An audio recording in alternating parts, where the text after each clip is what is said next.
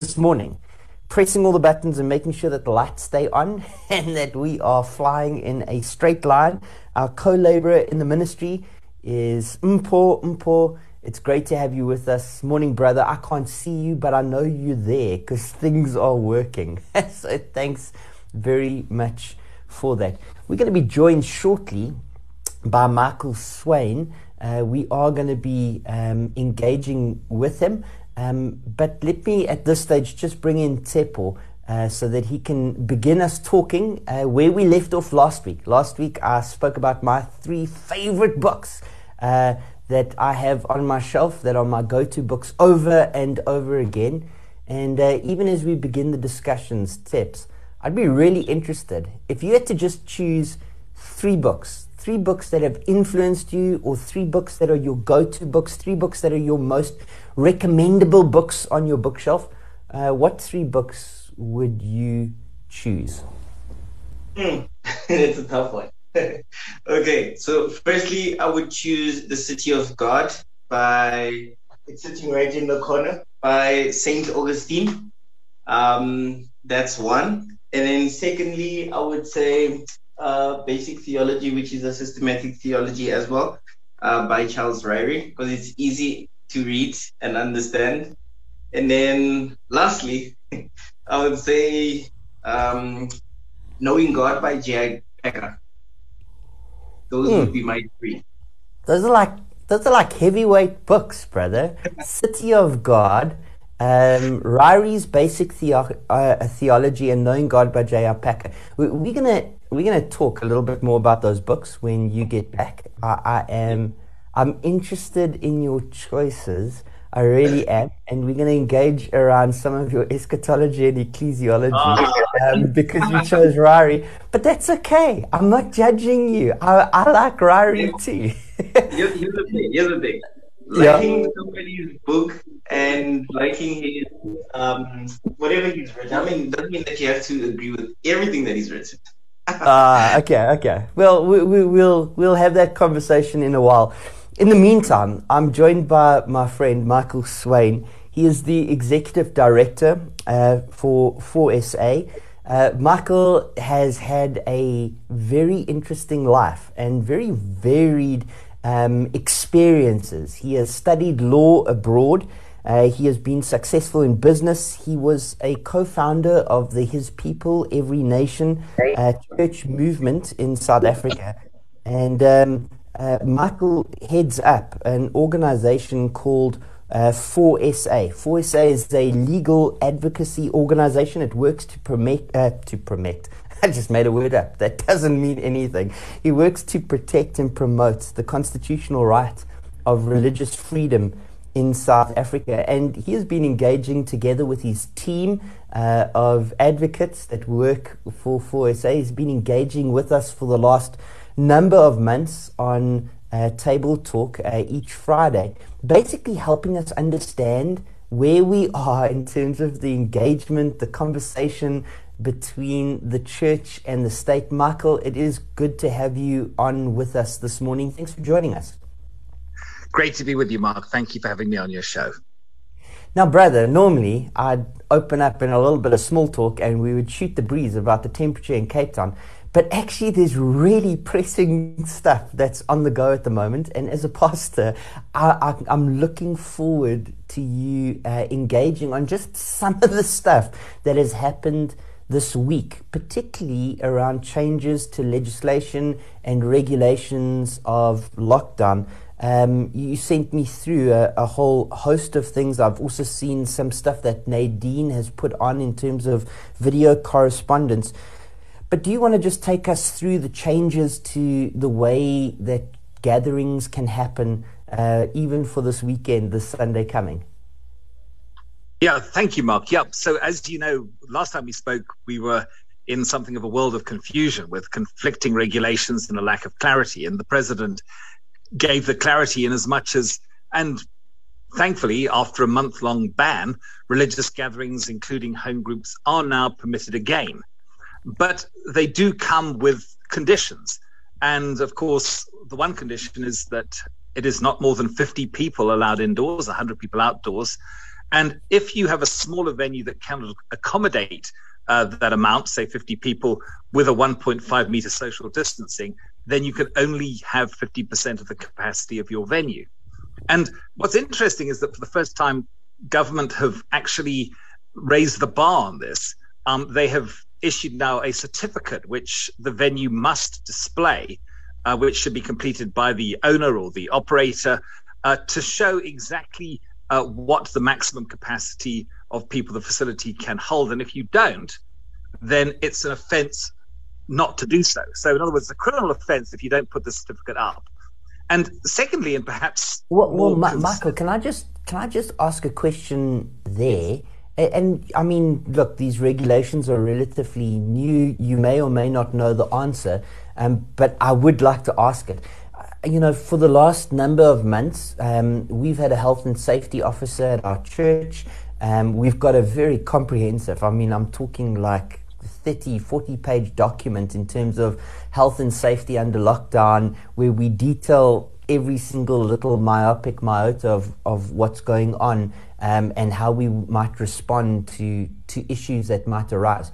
But one of the things that we have been doing is we have printed out, in fact, Tepo did it, we have printed out and stuck on the doors of our church the standard occupancies. So, what is the occupancies when there's no social distancing, and what is the occupancies when there is social distancing? Is that what they mean by a certificate, like a printed notice of how many people can fit in the room? Or is there an actual Department of Health or Department of Traditional Affairs, or wherever we must get it on, certificate that we need to download and print out? Do we need to register something somewhere? How does this, do I need to go to my local police station and get an affidavit? How does this work when you say that we have to make this information available? They were good questions. The department, and also I saw the local provincial health authorities had put out a certificate, and they have a kind of a pro forma. In fact, we sent that around quite broadly, so I can certainly send you a copy of it. But essentially, it repeats what you've already done. It gives the maximum occupancy of the venue as if it were just, your typical, non-COVID Sunday. And then it asks you to put in the number for 50%.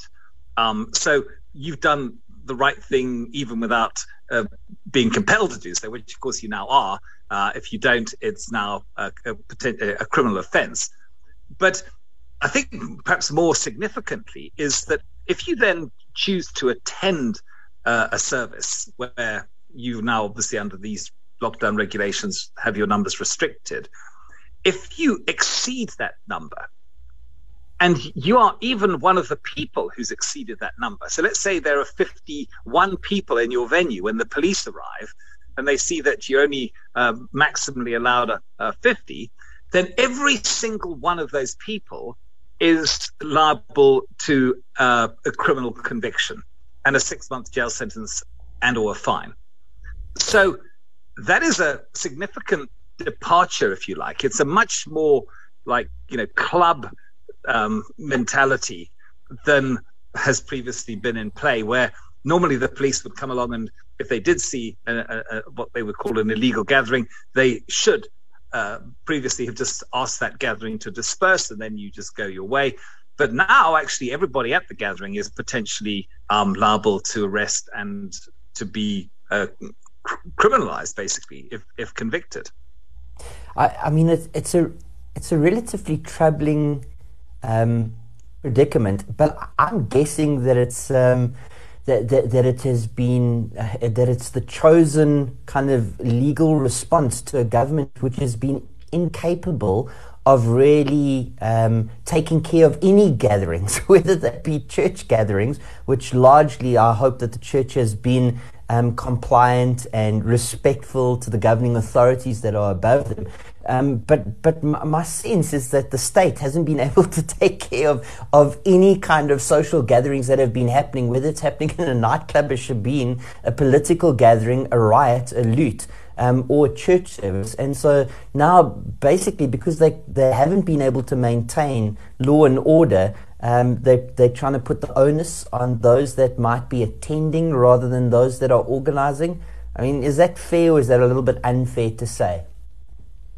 Well, I think you said two things that are both fair and true, but not necessarily the outcome that one would like. So, for example, you're absolutely right in as much as that for the vast majority, the religious community has been very law-abiding, have stuck very strictly to regulations, have been extremely responsible.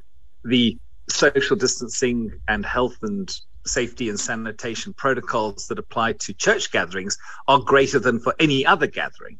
So, yes, and churches are in any event, and church leaders, particularly who are responsible for their congregants' well-being generally, are the most responsible people when it comes to this sort of thing. In fact, many churches, as you probably are aware, have not even opened. So that is on the one side. On the other side, yes, you see many other gatherings that have taken place and are still taking place of another nature, whether they're political gatherings. We've had court appearances of politicians. We've had funerals of the king, for example. Clearly, no social distancing, no mask wearing, but not a sign of a policeman. Whereas, unfortunately, you have other churches. In fact, there's a case this morning of the Unity Fellowship Church that was having a prayer gathering that was broken up by police. Rubber bullets were fired, tear gas, people were clubbed. Horrible violence. Sorry, can we just go back and just repeat that? Because that is absolutely terrifying. I saw hours of footage down in KwaZulu-Natal of people looting shops and the police standing by and doing absolutely nothing. But you're telling me that the police came into a church service and fired rubber bullets and people were harmed as that went on. There's something wrong with the way that the churches are being dealt with in this country. Well, this was some weeks ago now. But yes, I mean, I think some, a helicopter, water cannon, I mean, the whole 9 yards were brought against this church. They were basically having a prayer meeting. And I mean, and people were injured, absolutely. And traumatized, as you can imagine. And the pastor was arrested. She was bundled into the back of a police van and left there for some 5 hours, she told me. I mean, just the idea of helicopters and water cannons at a prayer gathering and smoke rising up over entire cities, and just the way that the state is just dealing so differently with these two groups of people. Is it maybe because the church is considered a soft target but a social target? So if they clamp down on the church, they get their message out relatively quick, people might stand up and take notice? Well, I don't know whether that is the case, but it's certainly true, of course, that the church is a much softer target, for example, than for the police than if they were to go and try and, say, make arrests at an EFF rally. I think that would be true to say. But, again, this sort of thing is happening. I know that CRC, Pastor Bossov's church, was visited this Sunday, and they were also having prayer meetings. They're also assembling huge amounts of emergency relief supplies to send through to KZN, and they had a massive operation going there, and the police arrived. I know other churches. I saw a video of Christ Embassy where the police came in with shotguns, and one congregant was literally sort of like head-butted. You can see it on the video. So the police have not covered themselves with glory, and I'm not saying that one should specifically blame government for that, but I do think that the message does not seem to have filtered through to the police when it comes to churches and how they should perhaps deal with these types of situations. But unfortunately now that the bar has been raised in as much as it is now a criminal offense if you're over 50 people, for all those people in attendance to potentially be able to be arrested. That is concerning. But obviously we hope and pray that common sense will prevail. Well, let's just talk about common sense for a moment then. Obviously, the changes to the regulations that allow 50 congregants to be indoors, 100 to be outdoors, that is some relief. but because we are in the middle of a pandemic, because we are sensitive to the realities that we have high infection levels, we have very, very high hospitalization levels in our country at the moment, there are still some common sense protocols that still apply under the current regulations, correct? I mean, we still need to be wearing masks and maintaining social distance. What about absolutely? None of the protocols have changed, and in fact, as I'm sure you know, if anything, the most important thing is obviously to be concerned about people's health, because this is a serious and severe disease, and it has had many casualties. I think all of us know people who succumbed to it. So this is not to minimize it in any way. The other thing which we've always said, of course, is that just because you can open doesn't mean to say you have to open. And equally, if your venue has opened, if you as a church are open, it does not mean that you as a congregant must attend. In other words, within these parameters, you should make your own health choices. But I think another thing which is true is that there must be a level playing field.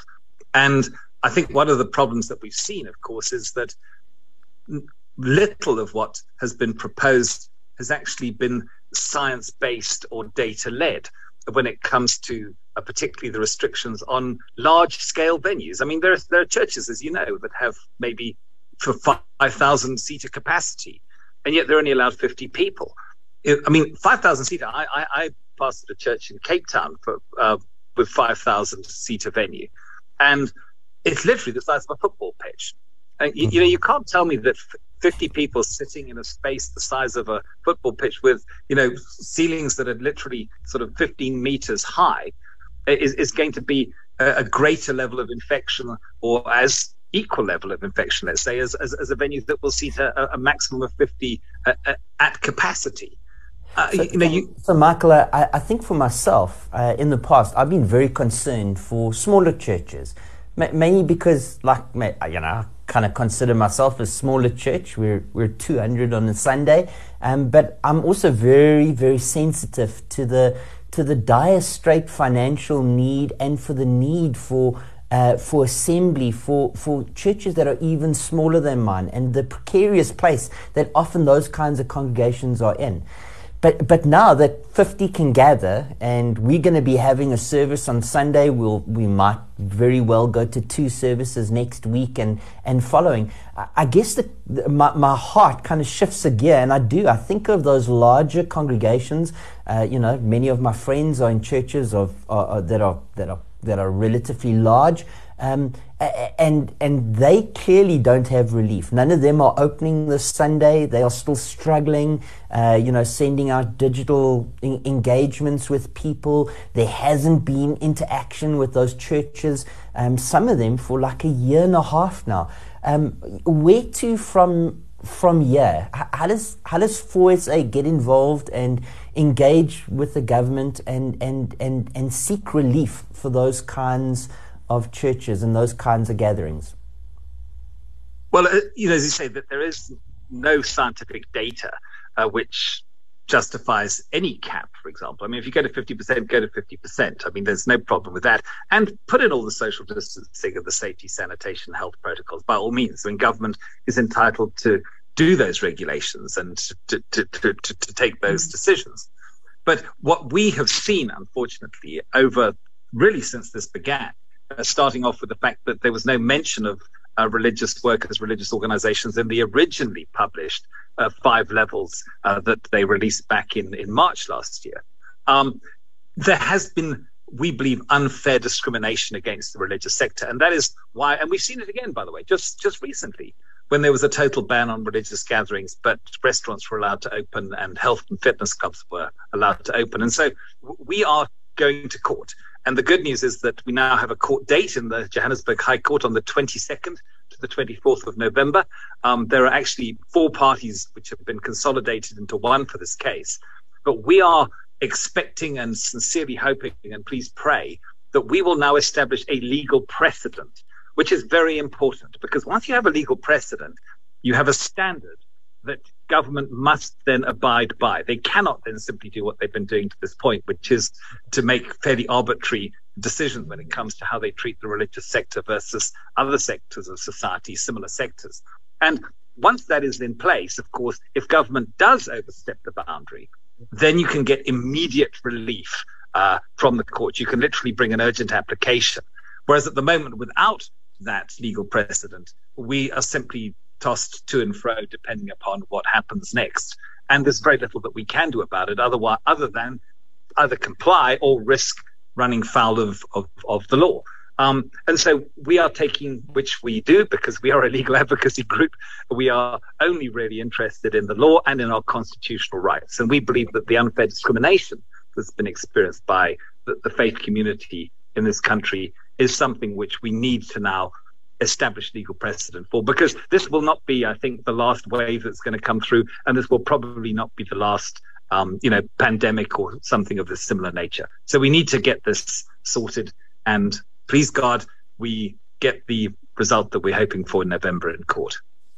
Okay, so November in court. Michael, I personally, like on my own personal Facebook page, want to partner with you guys. I want to make sure that I'm posting a call to prayer when this court case comes up. I have no doubt that there's other people that are listening in right now that are called to action. They either want to know more about this relationship between the church and the state, they want to know more about religious freedom or advocating for the right to express our religious freedom in South Africa, or they want to know more about you guys as an organization. How can they find out that information? Where's the best place to go?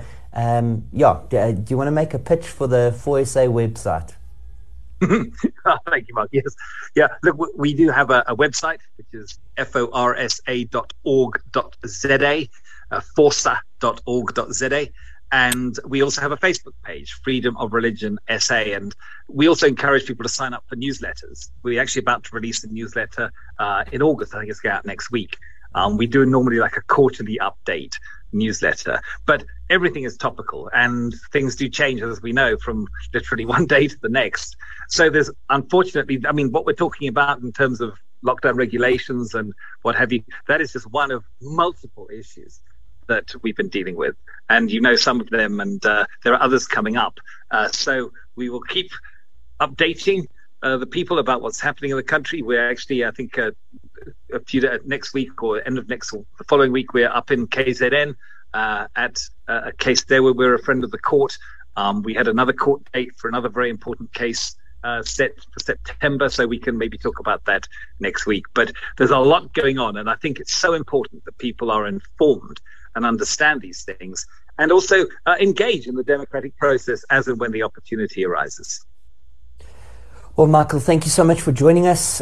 Really good always to engage with you. Love the excellence that you as an organization bring to the conversation and how you keep us informed of what is going on. Strength to your arm, brother. And I hope that you enjoy the rest of the day down in Cape Town. Cheers for now. Where I have to tell you is sunny and beautiful. Oh, you didn't have to go there. You didn't have just to add that. Okay, Mark. That's just a little bit of just kind of like rubbing the salt into the wounds. But you can enjoy the mountain and the ocean down in Cape Town today, my friend. Tepo, brother, we are going to continue the engagement of where we left off before we spoke about the state of the nation. We really kind of picked up the ball from what we were talking about last week. Last week, I started to engage on my favorite 3 books. This week, you have dropped your 3 books off, and that wasn't scripted. So you might even want to change between what you said before I chatted to Michael and now. But let's engage a little bit around those books, and then we will start to bring in just some of the questions that folk might have around scripture, around the books that you've mentioned. We can even put in a pitch for how people can get hold of good literature. Let me quickly tell people how they can engage on Radio Pulpit over this time. You can drop questions, you can drop comments, you can drop information that I might have missed that we can bring into the show on WhatsApp or Telegram. The telephone number is 082 657 2729. We really love to hear voice notes.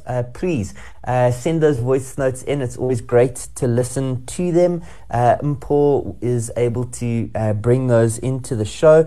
On Facebook, you can join us. We are live streaming right now to the Radio Pulpit Radio Console Facebook page, and you can drop your comments down in the comments below. I get to see them right here in front of me, even in Benoni. We've got the studio set up so that we can see that. On Twitter, you can drop a tweet to @657am, and we see those as well. We are looking forward to saying hello, and I do see some regular listeners have already dropped comments down below. I'm going to give a little bit of feedback after we chat about Tepo's book choices, questionable book choices. I'm going to give a little bit of feedback regarding a site visit that we did on Saturday to a bookstore in Johannesburg, and I will give it a star rating. We will judge the bookstore out of 5, so stay tuned and hear that. Teps, you mentioned 3 books, and if I remember the 3 books, they were Augustine's Confessions, amazing choice. They were Charles Ryrie's Basic Theology, interesting choice for you, although I think I've probably put it on my top 10 once or twice, alongside other systematics, and let's engage on that a little bit. And then J.R. Packer's Knowing God, which I kind of quoted very extensively in a sermon just a few weeks ago. So I approve of your selection, but let's just talk through them. Number 1, Augustine's Confessions. My friend, most people have not even heard of the book. It was written 600 years ago, by the last doctor of the church. No, actually, I don't think he was the last doctor of the church. That might have been Thomas Aquinas, and I think he came later. But by a doctor of the church, Augustine, certainly one of the greatest minds and most influential thinkers that has literally impacted the church even to the present. I still quote him on Facebook, and I still see quotes from many people on Facebook. Tell us a little bit about Confessions and why it made the number 1 slot on your top 3. So I think, especially talking about the city of God, and immediately people would think especially when you say the city of God, you would think about an actual city. But he makes the distinction of a man who lives for God in this present world, who has no who lets go of all of these earthly things that you can hold on to, and that's actually his description of the city of God. And he talks about the government, how man needs government. And this book was actually written to discount the accusation of the Roman people, who were saying that the reason that Rome was sacked is because of their religions, or their worship to their pagan gods was prohibited at that time. But then Augustine counters that and gives an account and says, look, this is actually, he counters that and says, being Christian actually, or living the Christian way is the best way, regardless of what you see. And he actually counters that by writing this book. And so the city of God basically speaks of how a man, or I'm just trying to think. It's like it's living in faith basically, and every time I think of it, it's like I think of the book Mortifications of Sin, and that's basically letting go of the world's possessions and the carnal things of this world. You know, it's very interesting. My father is an Anglican pastor. He pastors currently, he's just taken the reins, so to speak, of a church down in Port Elizabeth, St. John the Baptist. So there's a Baptist connection, but he is an Anglican. And many years ago, I asked him, well, Dad, what are your favorite books through history? And when he was giving his top 10, at the top of his pile was the Confessions, St. Augustine's. And I guess as I'm hearing it, and I'm just thinking of my dad, I'm thinking of you in the room next to me. Yeah, you have I'm not going to give my dad's age away, or I guess I can. Let me not give my mother's age away. But my dad is, 60 plus. I actually don't know. I'm not big with these kinds of things. Let's go with 67. My dad's 67 years old. An Anglican down in the Eastern Cape. And here you have a young, and again, I don't know your age, Seps, but I'm going to go with 30 years old, a Baptist up in Gauteng.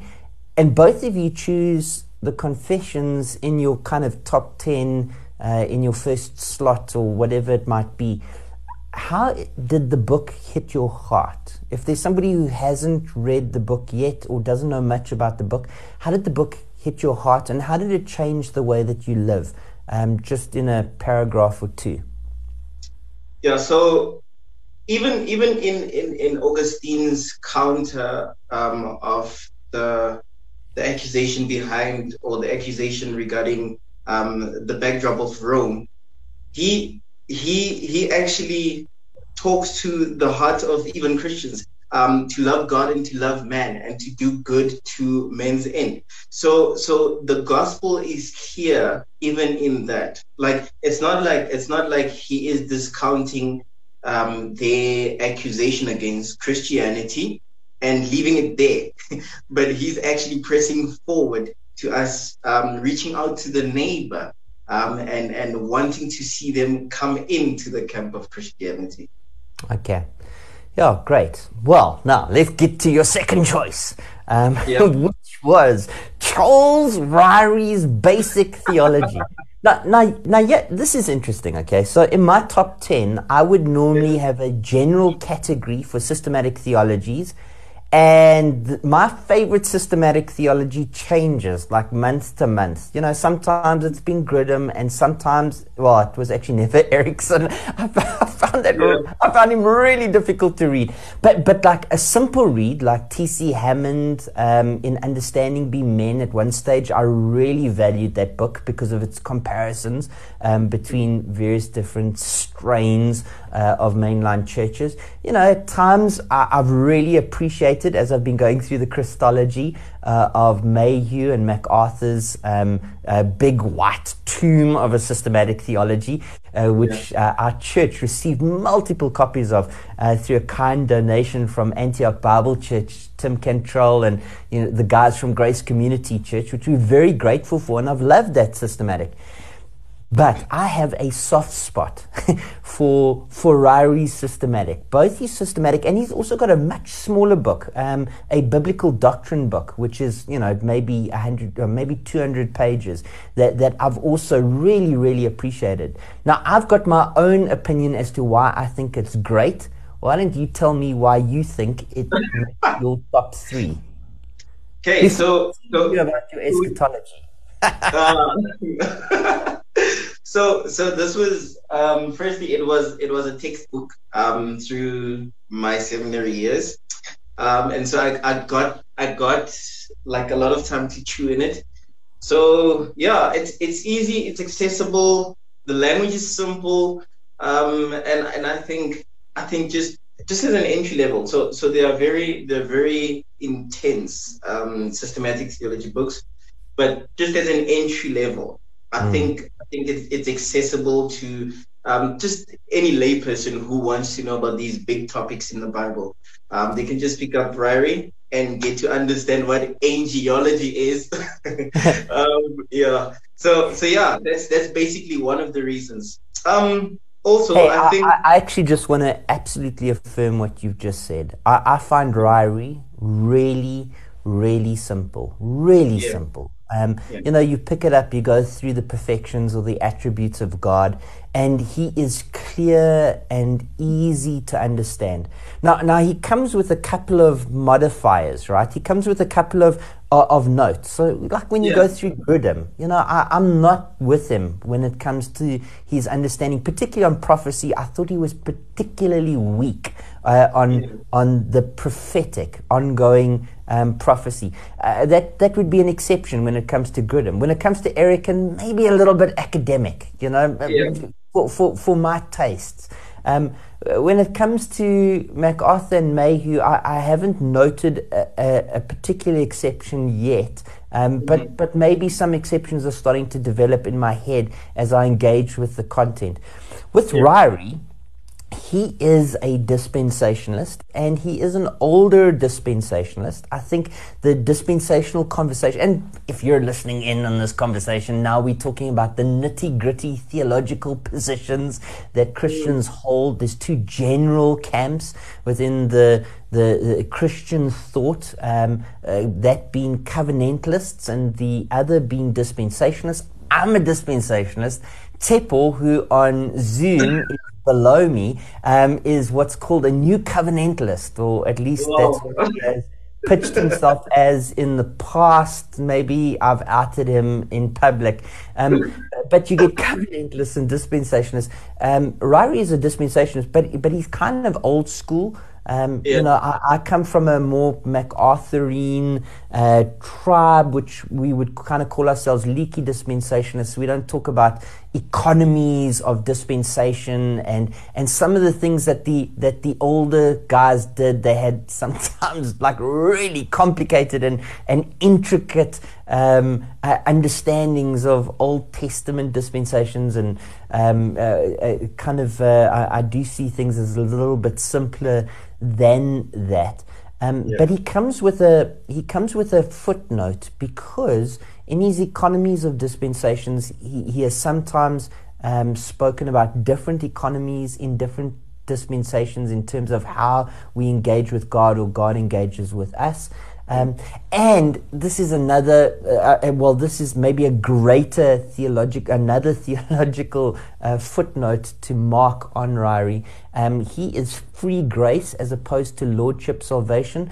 I would hold to lordship salvation, which is a conversation of when we are saved, what does that salvation look like? Does salvation necessitate in good works? In other words, are good works fruit which are always produced out of salvation? Or in actual fact, can a person be once saved, always saved without any fruit? You know, responded, and Ryrie would take the latter, free grace route, and even in his theology, if I remember correctly, he only deals with it in 2 pages. I think subsequently to his book being produced and being printed, MacArthur started the conversation regarding what salvation looks like, and produced a couple of books around salvation, and then the lordship conversation started to heat up. But Ryrie takes the latter view, which is free grace, whereas MacArthur would take a lordship salvation. Yeah. On free grace and lordship salvation, free grace. So would there be a time period that you think we should give the person who's just been converted to Christianity to produce fruit?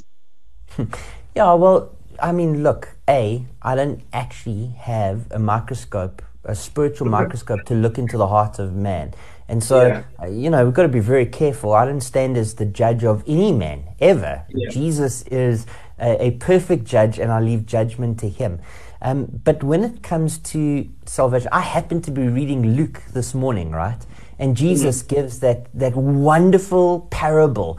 And he says to his disciples, listen, I speak in parables to you guys. To you, the things of the kingdom of God have been revealed. But to everyone else, they're hidden so that they won't understand. But he gives this amazing parable. And it's a parable of a sower going out and scattering seed. And it lands on the path, and it lands on rocky ground, and it lands amongst the thorns and the thistles, and it lands on good ground. And amongst the path, it gets plucked up, and amongst the rock, it gets scorched out, and amongst the thorns and the thistles, it gets choked out.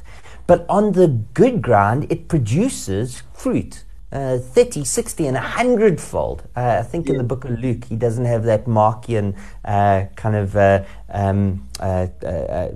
description. But when he's describing that particular parable, as he interprets it for his disciples, he says, look, the path, the devil came and stole the seed away before it even had the opportunity to produce fruit. On the rocks, it was scorched away, and this is just the person who didn't have a root, have a grounding in the faith, and just couldn't stand the test of time.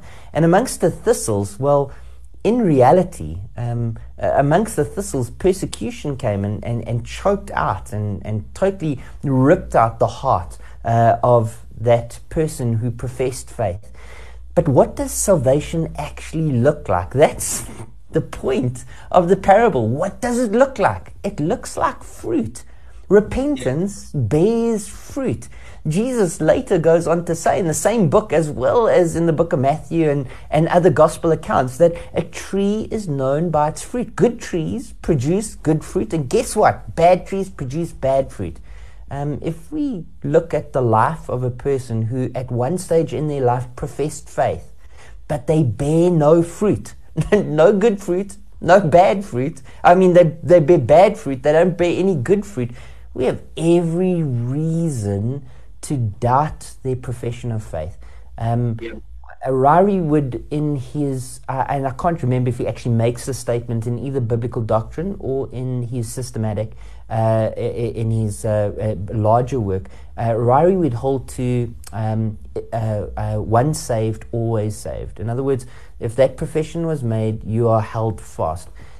Whereas I think it would be better to say, if saved, always saved. If you were truly saved, if you were truly converted, if you put your faith and your trust in Jesus Christ, you will remain saved, and that salvation would look like something. And if I had to give it a text, I would go to Ephesians chapter 2, which is a wonderful text about salvation. It starts off, you were dead in your trespasses and sins. It goes on to say, but God saved you, and even your faith is a gift which comes from Him.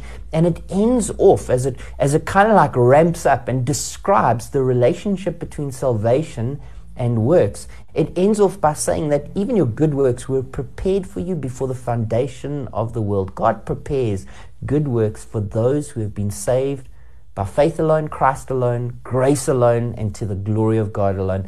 Amen. Seps, your third book was Knowing God by J.I. Packer, which is another Anglican. Wow, Anglicans are featuring on our show this morning. Packer, Canadian, Anglican, evangelical, one of the truly greats in our generation. And by our generation, I mean he was alive. Well, we've been alive. He has gone on to glory in the last few years. Why does Knowing God make your list, Tsepo? I think just his focus on the importance of man knowing God, and basically what just came to mind now was the importance of the study of God's word. So he gets to a point where he talks about how wasteful and meaningless it is to live without the knowledge of God, without studying God's word, because basically you make nothing of everything that you see around. and I like the picture that he uses of placing someone in a place that he's never been and just leaving them there. And it's like, even that, like for me obviously, like he's very good when it comes to imagery. So for me it was like, if that were me, like how else would I be able to reason or to understand the world around me without having an understanding of who God is, or just looking around. Like we can't just wake up in the morning, hear birds and say, like, there's so much order. There's just so much order, and there has to be a meaning behind it. So I think for me, he really hits the nail on the head when he talks about how everything outside of God, if we were to live our lives outside of God, is basically a waste of our lives, and also that our souls will be eternally damned. You know, I mean, between the two of us, we've now listed 6 books, and I listed 3 books that were different to yours, but I'm guessing that you could guess what my 3 books were because you've heard me talk about them many times in the past. You've listed Augustine's Confessions, you've listed Ryrie's Basic Theology, you've listed Knowing God by Packer. I listed Valley of Vision as my number 1 book, a book which taught my heart how to pray, prayers of the Puritans. It was compiled and written, compiled by Arthur Bennett. And it really is a masterful book. I actually want to read one of the prayers in the second half of the show, just to give an example of how the book is just so deep and excellent and can teach us how to pray. My second book that I listed was Pilgrim's Progress, which I guess in some ways relates to Augustine's writing style in that Confessions has got some allegory in it. And Pilgrim's Progress is an allegory. It's a story. It's a dream, so to speak. The story of a man's life from the point of salvation, hearing the gospel, all the way through to his death. It is a masterful tale written by John Bunyan hundreds of years ago. The second most published book and translated book in the world next to the Bible. Pilgrim's Progress is an all-time classic. And my third book last week, was Fox's Book of Martyrs. That's right.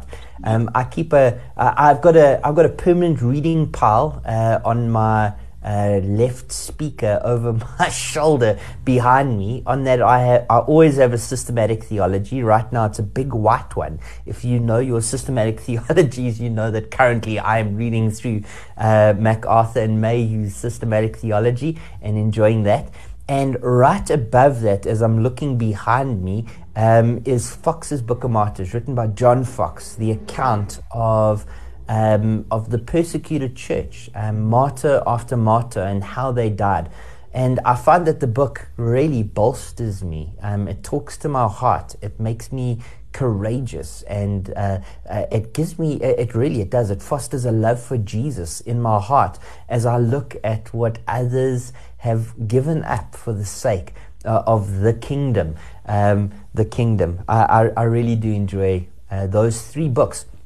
I spoke about those 3 books this past weekend as I took a group of young adults at Crystal Park Baptist Church through to Good Neighbors. Now, Good Neighbors is literally on the other side of the city. It is I'm going to take a guess, 65-kilometer drive from Crystal Park Baptist Church, where we met at 9 o'clock, to Good Neighbors. We arrived there, I think, at 10 o'clock. We had to wait for 1 or 2 stragglers, but we arrived there at about 10 o'clock.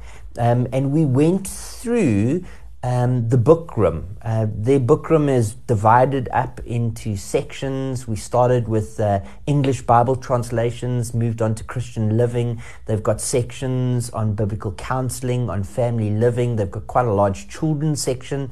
They've got sections on biographies, church history. They've got quite a large section on pamphlets and small booklets. They've got a systematic theology section and a reference section. They've got sections on commentaries, New Testament and Old Testament.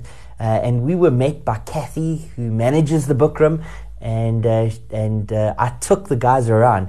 And it's very interesting, Tsepo. The books that you have noted were books that I noted as we went around the book room. I pulled out Augustine's Confession and put it before the guys. I think there might have been a sale of an Augustine's Confession on the day.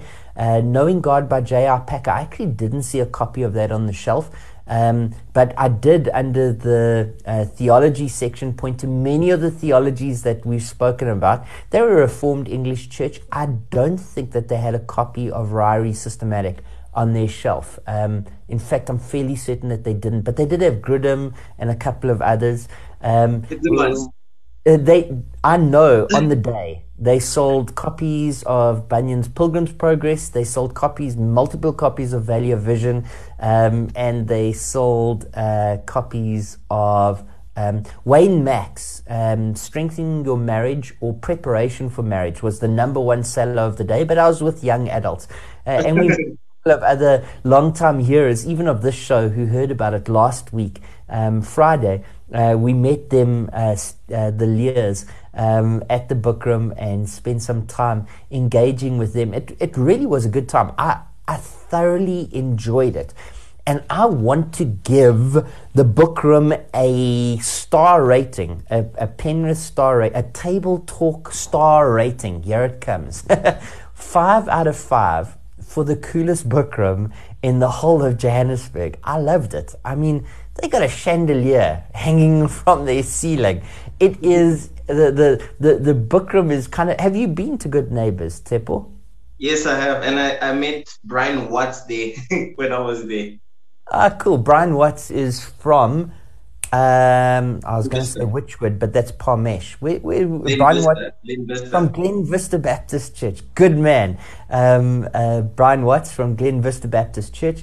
It's just amazing. They have thousands upon thousands of good books. In actual fact, if you walk in, so you could name drop bad Christian authors that are really popular in our day and age. I'm not going to say them live on air, but if you're listening, you probably know who I'm talking about. I'm talking about bad Christian authors that are really popular in our day and age. If you had to list them in that book room and say, hey, I'm looking for a copy of, do you stock this author? Without exception, they would say no. They have a curated list of books at the book room. I thoroughly enjoyed it. And then Kathy herself, who is the who manages the book room, is so knowledgeable of the books that are on their shelves. I was looking for a particular book. I went with the intention of buying a book which Cole Joshua, who is a pastor down in KwaZulu-Natal, Cole had recommended that I get a copy of Killing Calvinism. And so I went wanting to get that book, and Kathy was able to find it for me. They had 4 copies in stock, and I was able to buy that. I actually read that on Saturday. It was such a short read. It was, I don't know, maybe 8 chapters, and they were excellent. If you've come to Reformed convictions within the last couple of years, and your desire is to understand how to share your faith better and how to handle the doctrines of grace well, then I can certainly recommend Greg Dutch's book, Killing Calvinism. It certainly was an excellent read. I enjoyed it. I actually read it on Monday, not on Saturday. Folk, we've come up for 10 o'clock. It is the turn of the hour. We are about to find out if this works. But I'm expecting that we're about to go on a song break. And when we come back, we are going to be answering some questions that have come in. I see questions from Penny as well as from others. Looking forward to engaging with your questions. Let's see if we can go to a song break now. Well, folk, it is good to be with you for the second hour of Table Talk on Friday. This morning I am joined by my partner in arms, Tepo Pitzel. We're both from Crystal Park Baptist Church, and we are joining you from Benoni this morning. We are in studio in our local church. It is a pleasure to be on the interwebs. I know we are on Facebook, and we are on various different open DSTV and a number of other mechanisms. I actually don't know how you might be listening to us this morning, but let me say it is good to be with you. I really enjoy Fridays. I enjoy engaging with friends, some of whom I have met and some of whom I have not met. It's always fun to interact with you on a Friday. We're going to start to bring in some of the questions and answers that have been coming in over the last while on Facebook and on Twitter and via WhatsApp, and speak to those. and we're going to continue our conversation around some good books. Actually, some of the questions obviously are around books, and so we will talk about those as well. This morning we are also joined by our co-laborer in the ministry, making sure that the lights go on. Mpho is at the studio, making sure that things work and that the sound goes out.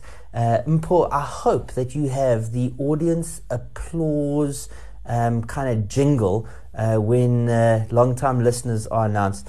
The first question comes in from Penny. Penny is a long-time listener. Do we have an audience applause for her?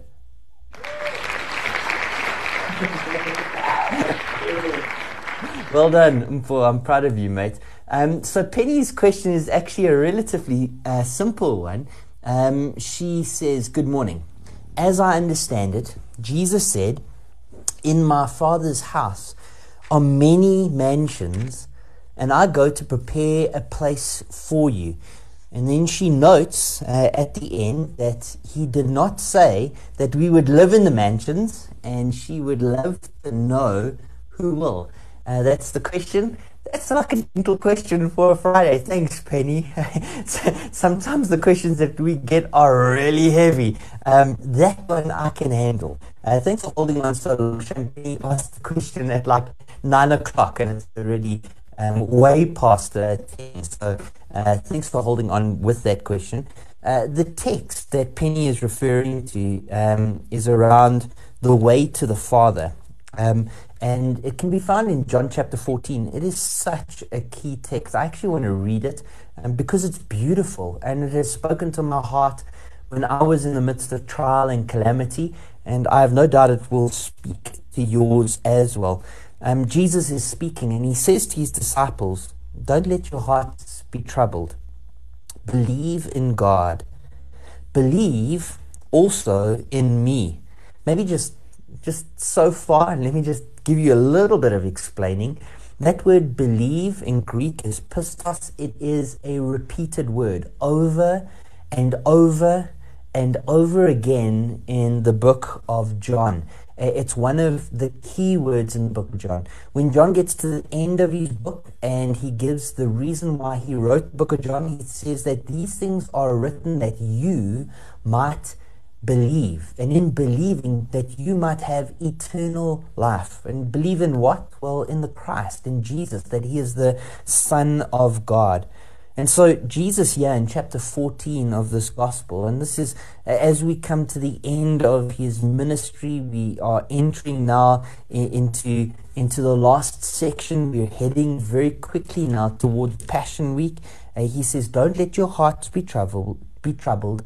Believe in God, believe also in me. And then he says, in my Father's house are many rooms. If not, I would have told you. I'm going away to prepare a place for you.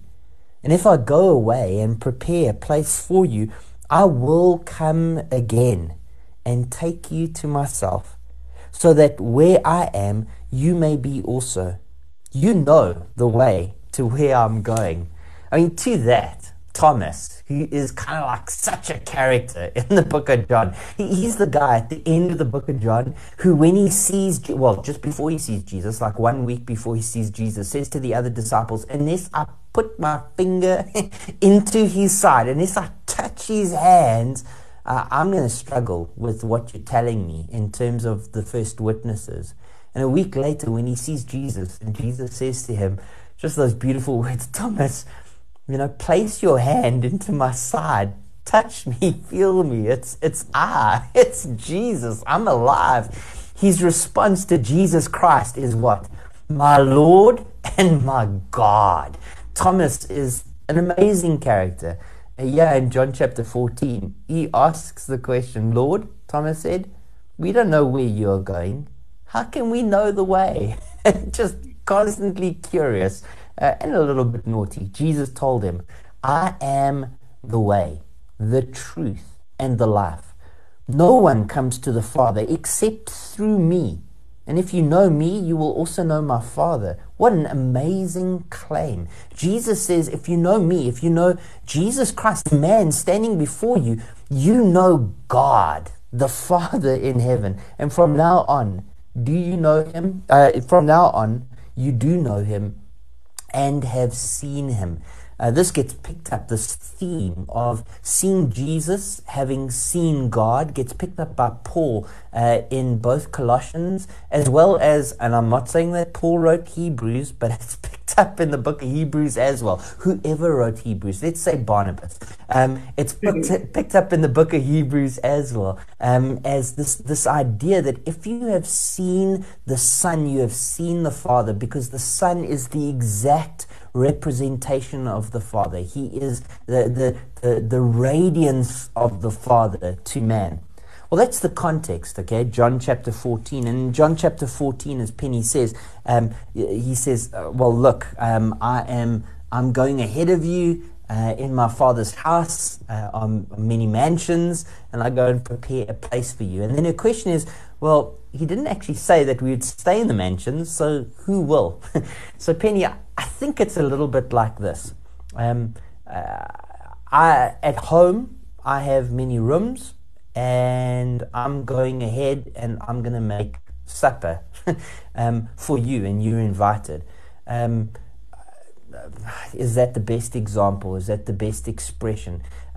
He's saying two things that are true. One is that God's house, heaven, description, and this may very well be metaphorical, it may very well be physical, it's not entirely, completely clear in the text before us.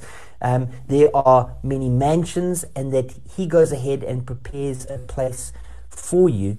I don't think that it's his intention to say, hey, listen here, heaven's filled with many rooms, but you're not going to be staying there. I think his intention is to convey to his disciples a sense of security, a sense of certainty, a sense that because they know him, they know God. God has a house, it has many rooms, and they know the way to get to him. He's going there. We're to follow. I don't think he's implying that, hey, listen, yeah, there's many mansions in the sky, but you're not going to get to stay in them. I think his intention is to convey that, and in its fullness of meaning, as we read that whole passage, it's supposed to give us certainty that Jesus has gone before us, and that we will be meeting him, and that because we know Jesus, we know God. The Father's house is open to us. The door is open. We will be spending our time, our eternity with him because we are in Christ. Very important in this text, though, is, well, who gets to go and live in these mansions? And the answer is those who are in Christ and them alone. That's why John wrote this book, right? That we might believe that Jesus is the Christ, the Son of God, and that by believing we might have eternal life in his name being kind of like the sum total of his authority, of his person, of what he has done. Friends, those who ultimately are gathered up together and who spend an eternity worshipping the Father and the Son in heaven above will be those who have put their faith and their trust in Jesus Christ and no others. Jesus makes an absolutely exclusive claim in this text. He says, I am, and this is one of the great I am statements in the book of John. There's 7 of them. I am the gate, I am the bread, I am the life, and yeah, I am the way, the truth, and the life. Jesus is making a very clear claim to deity in this text. He's saying, if you've seen me, you've seen God. If you know me, you've known God. And I am the way. I am the truth, the source of all truth. The Bible reveals that God is the source of all truth. Jesus claims to be the source of all truth. The Bible reveals God as being the source of all life. Jesus says, I am the source of all life. If you're to have life, if you're to have it abundantly in this world and eternally in the world to come, you are to have it in and through me. No one will come to the Father. No one will come to his Father. No one will be able to claim God as our Father unless we come through the person of Jesus Christ. It really is a most remarkable text, and it goes on, from verses 8 through to verses 11. We then have an engagement with another disciple, Philip, who says, well, then show us the Father. And Jesus says, well, how long have you been with me? Don't you know yet who I am? Well, it took a while for the penny to drop for the disciples, but we have the fullness of God's word before us. We see in it the true revelation of who Jesus is. In the beginning was the Word, and the Word was with God, and the Word was God. Jesus Christ is God incarnate, God with us, Emmanuel. And this text is a great pointer to who he is, his deity, but also to how we might be bound to him. Exclusive claim to deity and exclusive claim to the only way to be reconciled to God is through the person of Jesus Christ. Great question, Penny. Anything to add, Tsepo? No, I think that's pretty short and sweet, brother. Pretty short and sweet. Well, let's go on to another question which we have received. The next question comes in from Teresa. Teresa, long time listener. Do we have an applause? Mpo. Okay. Well, greetings all. Teresa says, hope you are all well. Awesome topic. I look forward to hearing about last week's feedback. Has anyone read A.W. Tozer's Knowing God? Did A.W. Tozer write Knowing God, Tsepo? Knowing God. I think so. Let me see. I thought, okay, well, he might very well have. I'm going to take Teresa's word for it. Would like to know how Tozer and Packer tackled that one. Tozer obviously been from the same kind of time period as Packer, slightly different theological dispositions. Both were free grace, interestingly enough, but Tozer probably being the best of the Arminians, and Packer being the best of the Calvinists at the time. Tozer being called the mystic in terms of his writing style, Packer being known as clearly evangelical and heralding a reformed Anglican stance, and particularly coming against the rise of liberalism. Tozer being a darling of the evangelical scene, just in terms of his writings. I particularly remember a couple of titles, Born After Midnight. I wonder, Tip was busy looking up Knowing God. Not finding it. I beg your pardon, brother? I'm not finding it. Oh, Knowing God is a classic, but I actually thought that Knowing God, let me just write here, Knowing God, I'll tell you right now. Knowing God is a J.R. Packer book. Yeah, I didn't think it was a Tozer book. Knowing God is a J.R. Packer book. Knowing God being actually his classic. Now, we were talking about books earlier. You didn't list Knowing God. What did you list, Teps? No, I did list. You did list Knowing God. Yeah, okay. So Tozer didn't write Knowing God. Sorry, there's a bit of confusion on this side. Tozer didn't write Knowing God, Teresa.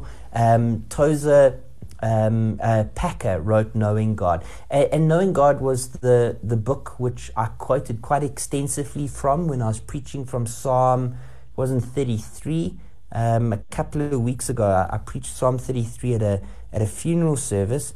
I was preaching from Psalm 100, I think, and I'll have to go and take a squiz.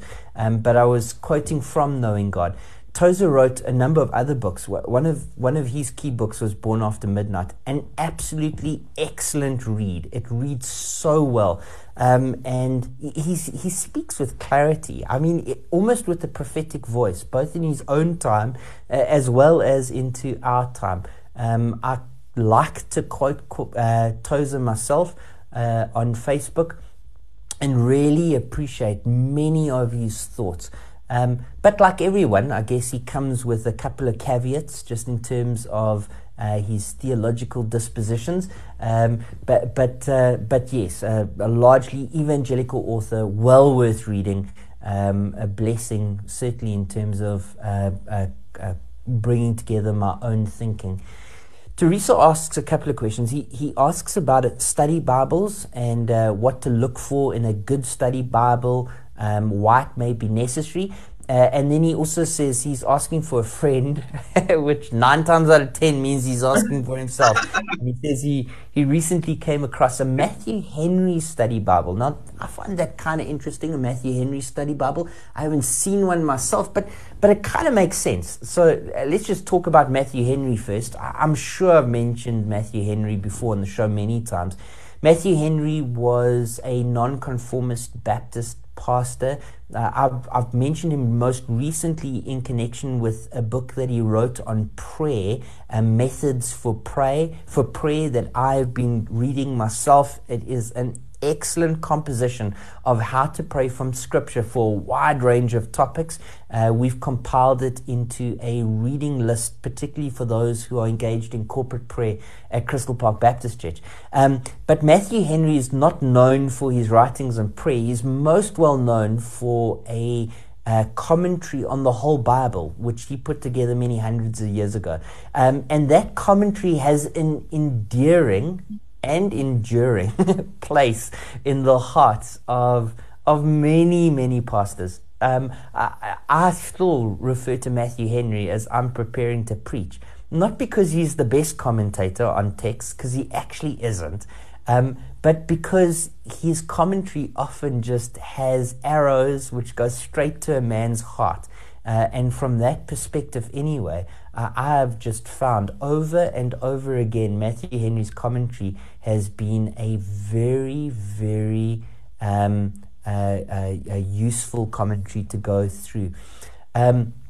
So Teresa, I definitely am an advocate for Matthew Henry because he commentated so widely on all of the Bible. I'm guessing that somebody could take his commentaries and compile them into a study Bible and maybe just pick out key parts of his commentaries and put them together into a kind of devotional study Bible.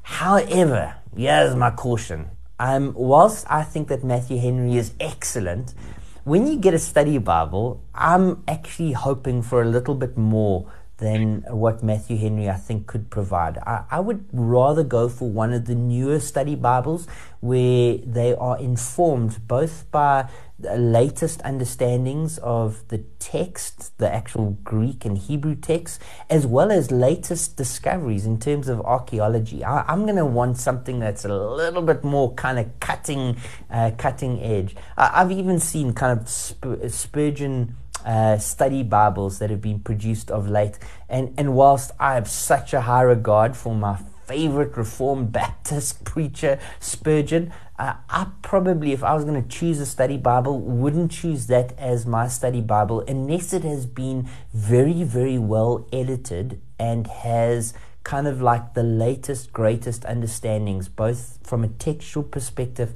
as well as understandings from other perspectives. And so that would be my initial thoughts on a Matthew Henry study Bible. I don't know if that's completely helpful because I haven't seen the study Bible myself, and so I might check it out and go like, wow, this is amazing. They've taken the heart of Matthew Henry and they've added it to the kind of theological profundity of a man like Sproul or something like that. But I did come prepared to talk about study Bibles. This, for instance, is a MacArthur study Bible. It is the English Standard Version, so that's the translation which they are using, with notes. I mean, nearly 25,000 study notes and 140 maps and charts and illustrations and a number of other bits and bobs which are added in. This would be one of the newer study Bibles, and I would kind of advocate for having one of those. The reason why I had it so near to hand is I wanted to talk about the one book I would take with me if I was stranded on a desert island for 2 years. And so, Tepo, I'm going to give you the opportunity to think about this question as well because it has come in. What is the one book that you would take with you if you were stranded on a desert island for 2 years? And the question is why, and it nicely ties into Teresa's question. And let me say, I would take with me the thickest, newest, most awesome study Bible that I could find.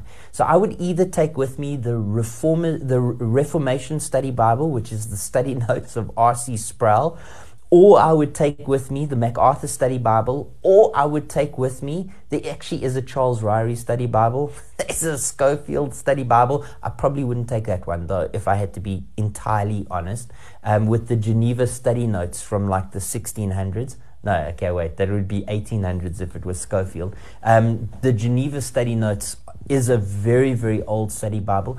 But again, I'm going to want something a little bit newer. I might take with me the ESV Study Bible, the English Standard Version Study Bible. I might take with me the Holman Christian Standard Bible, which I've also seen and I think has got some great academic research in it. But let me tell you why I would take a study Bible with me. I'd take a study Bible with me because I want the Bible. I mean, to be honest with you, no book is going to serve you better over a 2-year period than the Bible. I would try and read the Bible every single day, a couple of chapters at least.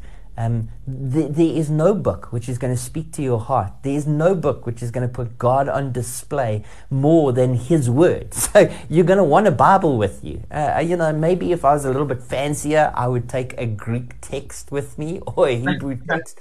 But in actual fact, I would probably be sitting and looking at the letters for 2 years trying to figure out what they mean. I'm going to want a good and faithful English translation with me. And so just in terms of English translations, let me tell you what I would take with me if I was on a desert island for 2 years. I would take one of these translations. I would either take a Christian Standard Bible because I do believe it is faithful to the text, easy to read, and yet it takes care to be as literal as possible for as much of the wording as possible. So I might just take a CSB so that I can read the Bible easily and understand it. But if I was going to choose a study Bible, I in all likelihood would take a New American Study Bible, or it's kind of like a latest release, a Legacy Standard Bible, one of those two. And the reason why I would take a New American Standard Bible is because they pay particular interest to the original languages. They are trying to be as literal as possible, and that would extend to the use of verb usage in the Greek. And I really have a high regard for the studious nature of the New American Standard Bible. So for myself, if I was on a desert island for 2 years, I would take a New American Standard Bible, and I would take the best commentary notes that I could find that would be included at the bottom. I'd make sure that the study Bible has got a kind of a cross references in the margins, that it has clear margin notes where it comes to textual concerns. It's like referencing if the Dead Sea Scrolls said something different in the Hebrew, it's referencing specific minuscules or manuscript changes in the Greek. And then I'm going to look for somebody who has got lots to say that is trustworthy in terms of the study notes. And so probably my preference would be a MacArthur a Study Bible in the New American Standard, or Legacy Standard Bible. If you were on a desert island for 2 years, I'd be interested to hear what you would take with you. If you are listening in right now, you can drop a comment. Tsepo, what book would you take with you if you were stranded on a desert island for 2 years? I'm not going to tell you what the climate is like. I think I would print out the whole of Precept Austin and go. I think I'd make a. And I gotta say, what a brilliant choice! But now you're gonna have to explain to listeners what Precept Austin is and how they can find Precept Austin for themselves. Yeah, so Precept Austin is actually a site that has combined commentaries by faithful men, like commentaries that you can trust. So there's actually commentaries from Genesis through to Revelation. So if you just type Precept Austin, let me just see, it's preceptaustin.org. That's how you find it on Google. And you can get verse by verse of explanation or commentary. So that's basically what I'm saying. I would print out and bind into one book and go. I'm sure 2 years is a short time for all of that. But yeah, I think that would be my first choice. But if not, I would go for the I think the ESV Study Bible. I think that's what I would go with because I actually like the bit of research in the notes that they talk about as to what that might have meant in the time and what that actually is the interpretation by most scholars. And also, yeah, they give many different interpretations of a particular verse. And so yeah, it gives you a broad background in terms of what the verse actually means or what the verse might mean.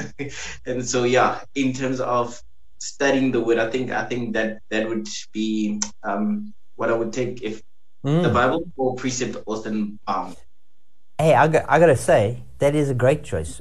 Precept Austin has been an incredible resource to me, even as a preacher, prepping sermons. I found some of my favorite commentators by using Precept Austin. That includes William Barrack, who is a Old Testament professor at Master Seminary. I'd never read anything. I didn't know about him until I started using Precept Austin, and I was going through the book of Ecclesiastes, and his commentary on Ecclesiastes was there. I really, really enjoyed engaging with him, and a number of other commentators. I'm thinking of like Paul Apple and a number of other people I've found exposure to by using Precept Austin.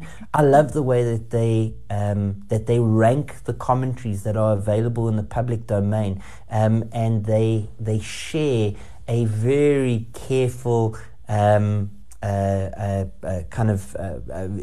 share the commentaries, literally thousands of commentaries, thousands of links on every single chapter of the Bible, and yet the links are curated and carefully, there's a careful order in terms of the way that they are presented to the reader. And I've always enjoyed that about Precept Austin. Yeah, good option. I think you're being a little bit sneaky because it is an online website, and it is massive. I mean, if you had to print out everything on Precept Austin, I'm guessing that not even all the paper in Benoni could print out the content that is available on that website.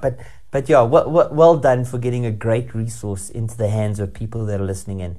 Teppo, a question has come in from Neil. Neil, I do want to say thank you so much for the voice note. Apparently the audio quality was a bit poor. So if we don't understand your question correctly, you're welcome to type it out and send it in via I think it came in via WhatsApp. But I am going to tell you what the producer back at Homebase in studio said it was. A voice note from Neil. The audio sounds bad to broadcast, but he would like 2 Timothy 2, verse 20 explained. 2 Timothy 2 verse 20. So I had read it, but I read verse 2 and I was good to go with an answer. But now it's verse 20, so I think we're going to have to read this and figure it out in context. Really, the section in 2 Timothy is around a worker. A worker being a metaphor for somebody who has been enlisted into the service of the King, being God, being Jesus. And it starts off in verse 14, talking to Timothy and telling Timothy that he must remind them of these things. And the big question would be, well, who's the them? In verse 2, which is the verse that I thought that you were talking about, it was the people that he needs to trust, that he needs to share, the men that he needs to teach, that will then be teaching others also. And so he begins in verse 14 by saying the following: remind them of these things and charge them before God not to fight about words. It's useless and leads to the ruin of those who listen. But be diligent to present yourself to God as one approved, a worker who doesn't need to be ashamed, correctly teaching the word of truth. In other words, Timothy, You need to be fundamentally a teacher, and you need to be a careful teacher of God's word. You need to be very careful as you present God's word to the world, lest you be shamed, lest you present God in ways that he isn't or ought not to be presented. Avoid irreverent and empty speech, since those who engage in it will produce even more godlessness, and their teaching will spread like gangrene. And so we can see here in the text that there's a contrast between a good teacher and a bad teacher, which is being presented. Bad teaching being unwholesome, being ungood. I don't think that's a word, but bad teaching really leading to gangrenous, and this is a metaphor, a kind of rotting flesh. Good teaching obviously leading to the opposite, to health and to goodness. And their teaching will spread like gangrene. I now find myself in verse 17, halfway through. Hymenaeus and Philetus are among them, and they've departed from the truth, saying that the resurrection has already taken place, and are ruining the faith of some. In other words, false teaching. And now, very important to your question, which relates to verse 20, Neil, we have the introduction of a discussion of the gospel. Now, he started off in 2 Timothy talking about the gospel, talking about being wholesome in terms of the gospel that we present and how we present it. Now he started to speak about the resurrection, and the resurrection is central to the gospel, right?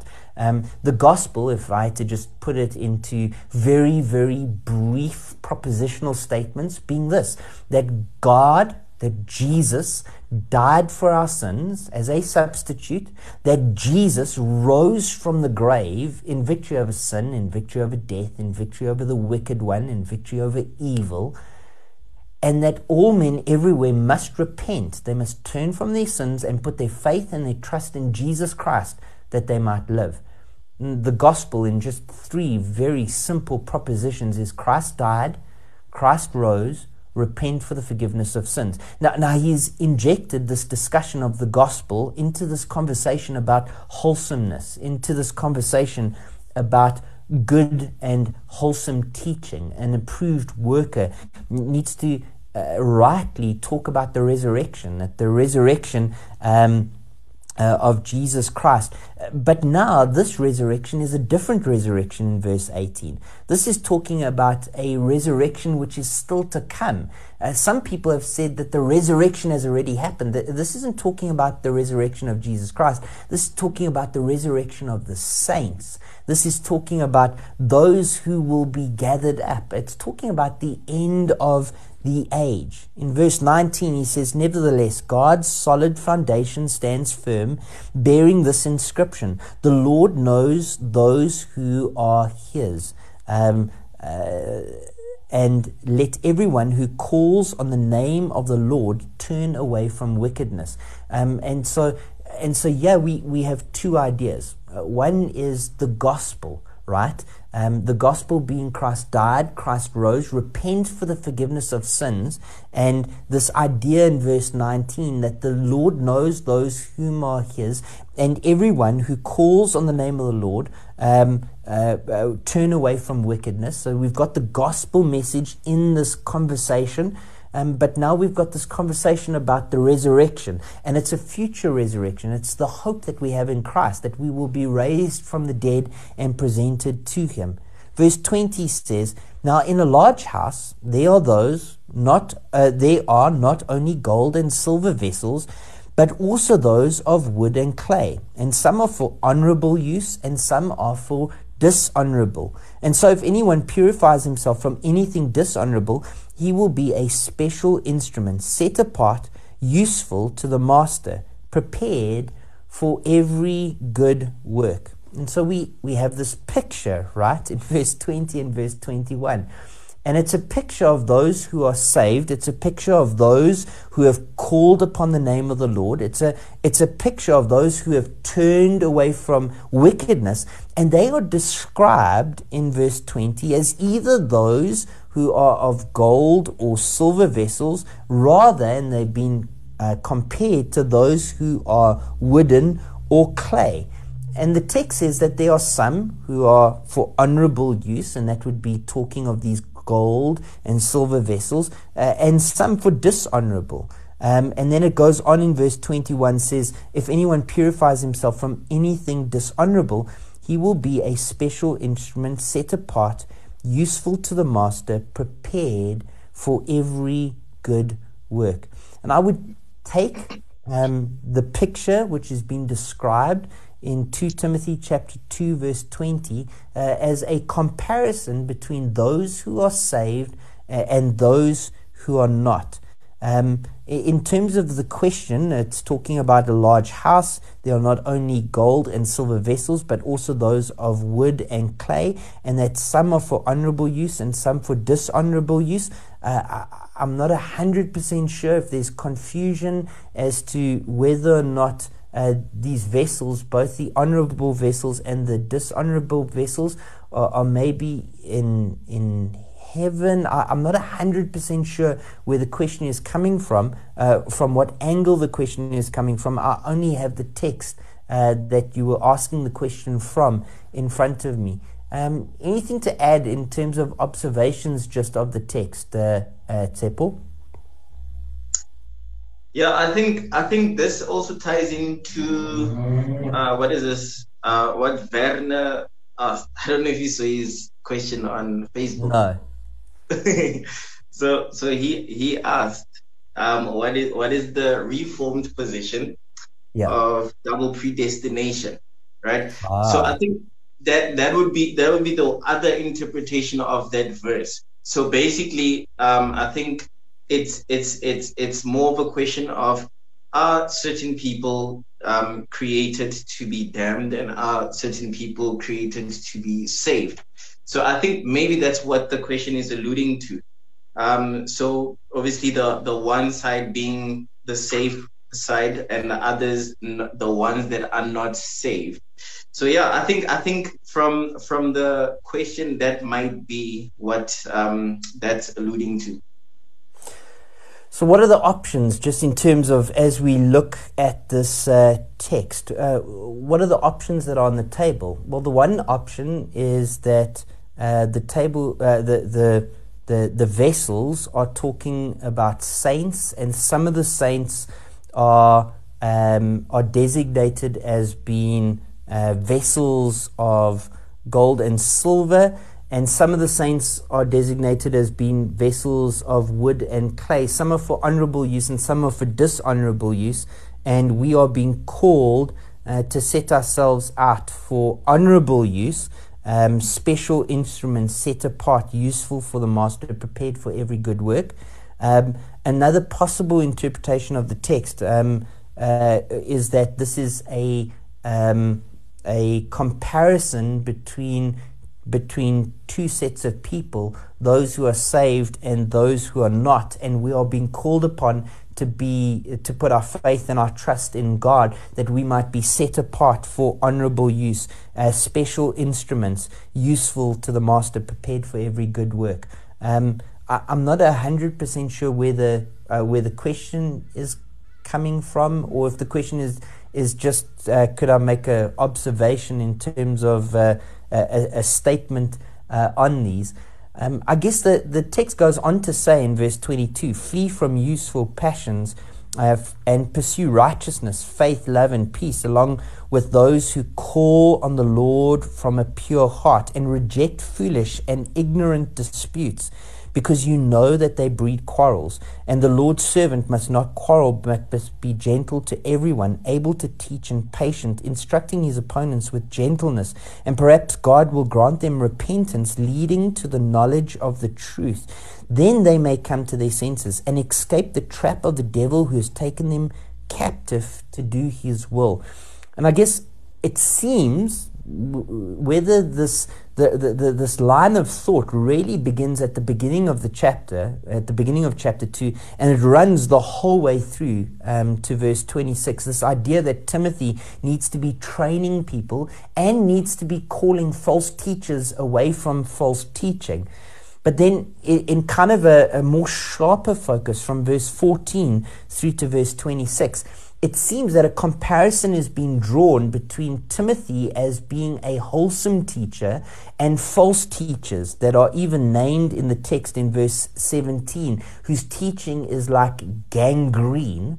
And then in even sharper focus, this idea of calling on the name of the Lord is being spoken about in verse 19 and then again in verse 25. And then in even sharper focus, this call away from unrighteousness is being spoken about in verse 22, and that matches the illustration in verse 20.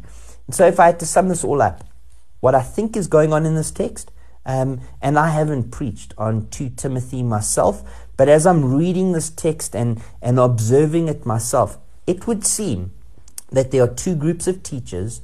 The one group of teachers is teaching truth, and Timothy is called to be part of the truth and wholesome group of teachers. Another group of teachers is clearly teaching error, and this is gangrenous and false and unwholesome. And Paul is now giving an illustration between these two groups of teachers. And one group is going to lead towards righteousness. The other group is going to lead toward unrighteousness.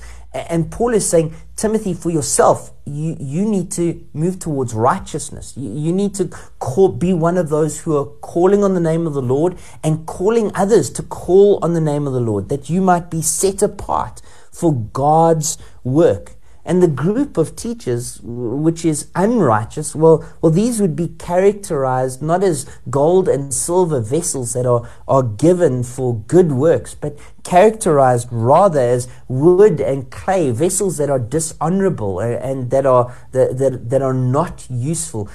Timothy, you need to avoid both these teachers, avoid their teaching, and avoid just needless conversations that actually get nowhere with these kinds of people.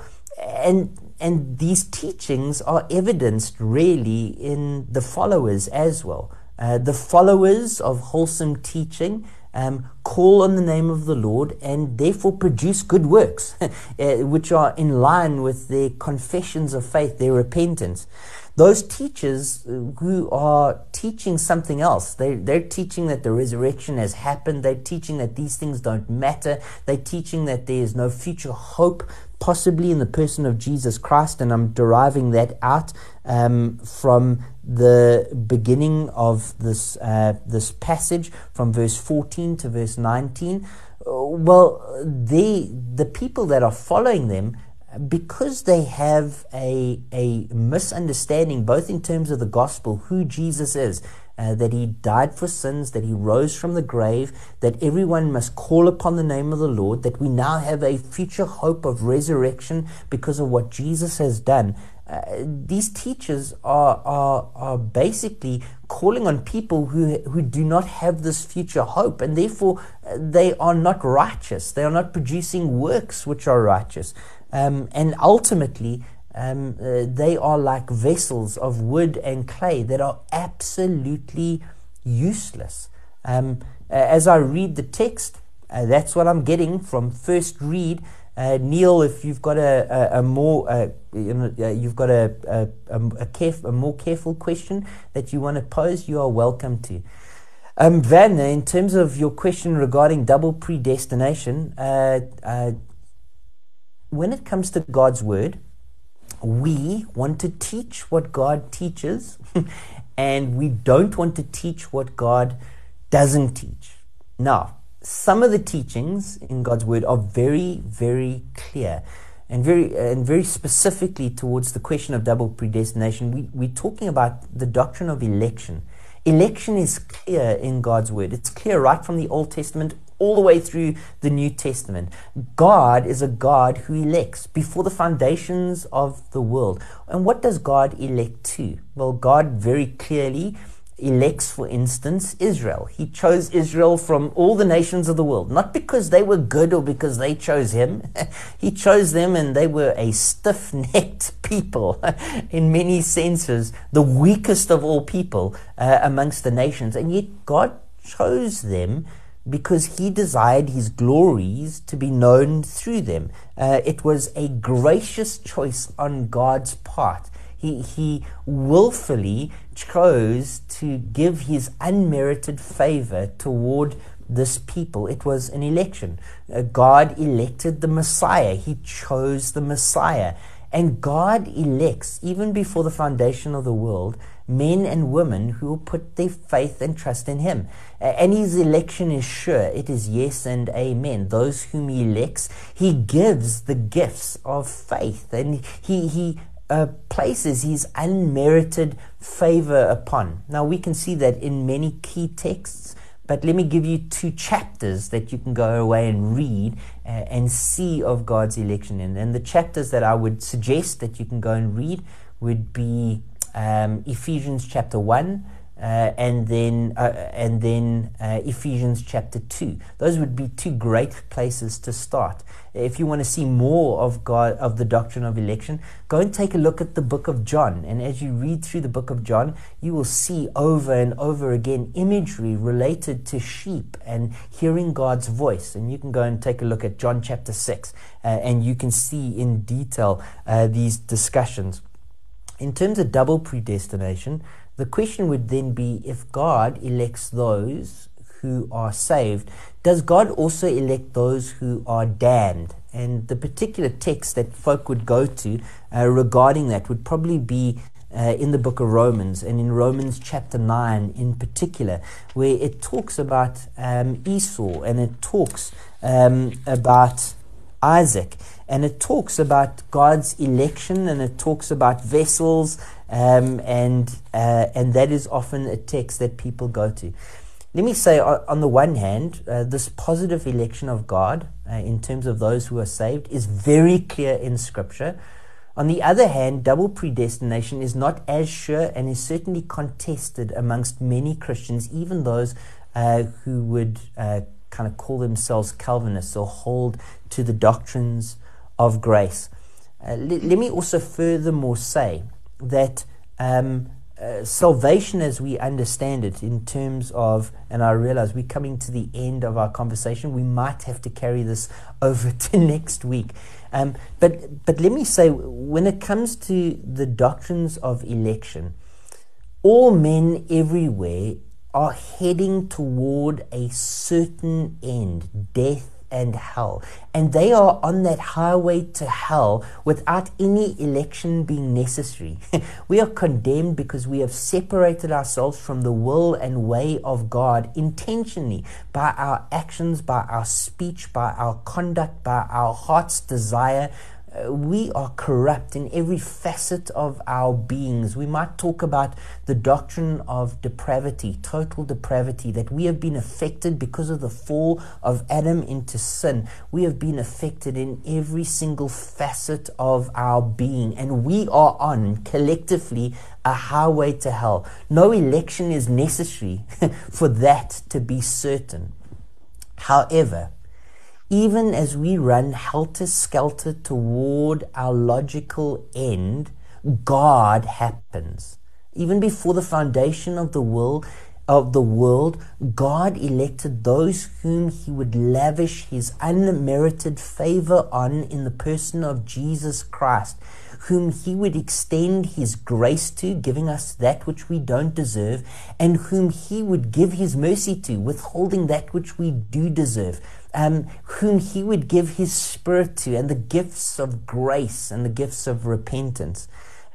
Election is a sure thing in God's Word, and we see it clearly in the pages of Scripture. And indeed, we say, thank you, Lord Jesus, and hallelujah, that he has made this salvation both available to us and certain in the person of Jesus Christ. When we come back next week, we will talk about the other side of election.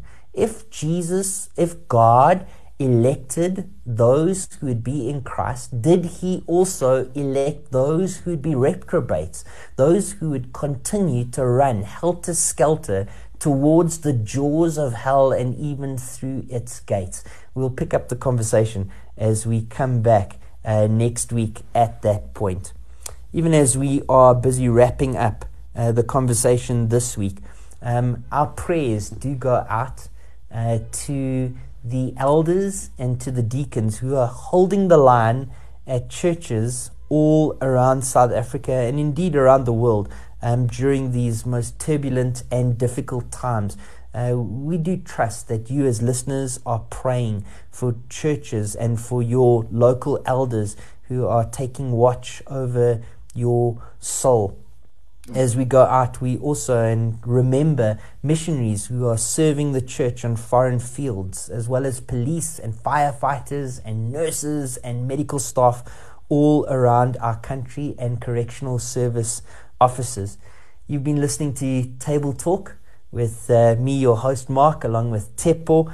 We are going to go to news now, and so until next week, I do trust that you walk wisely, that you live holy, and that you testify zealously to Jesus Christ, our Lord and our Savior. Amen.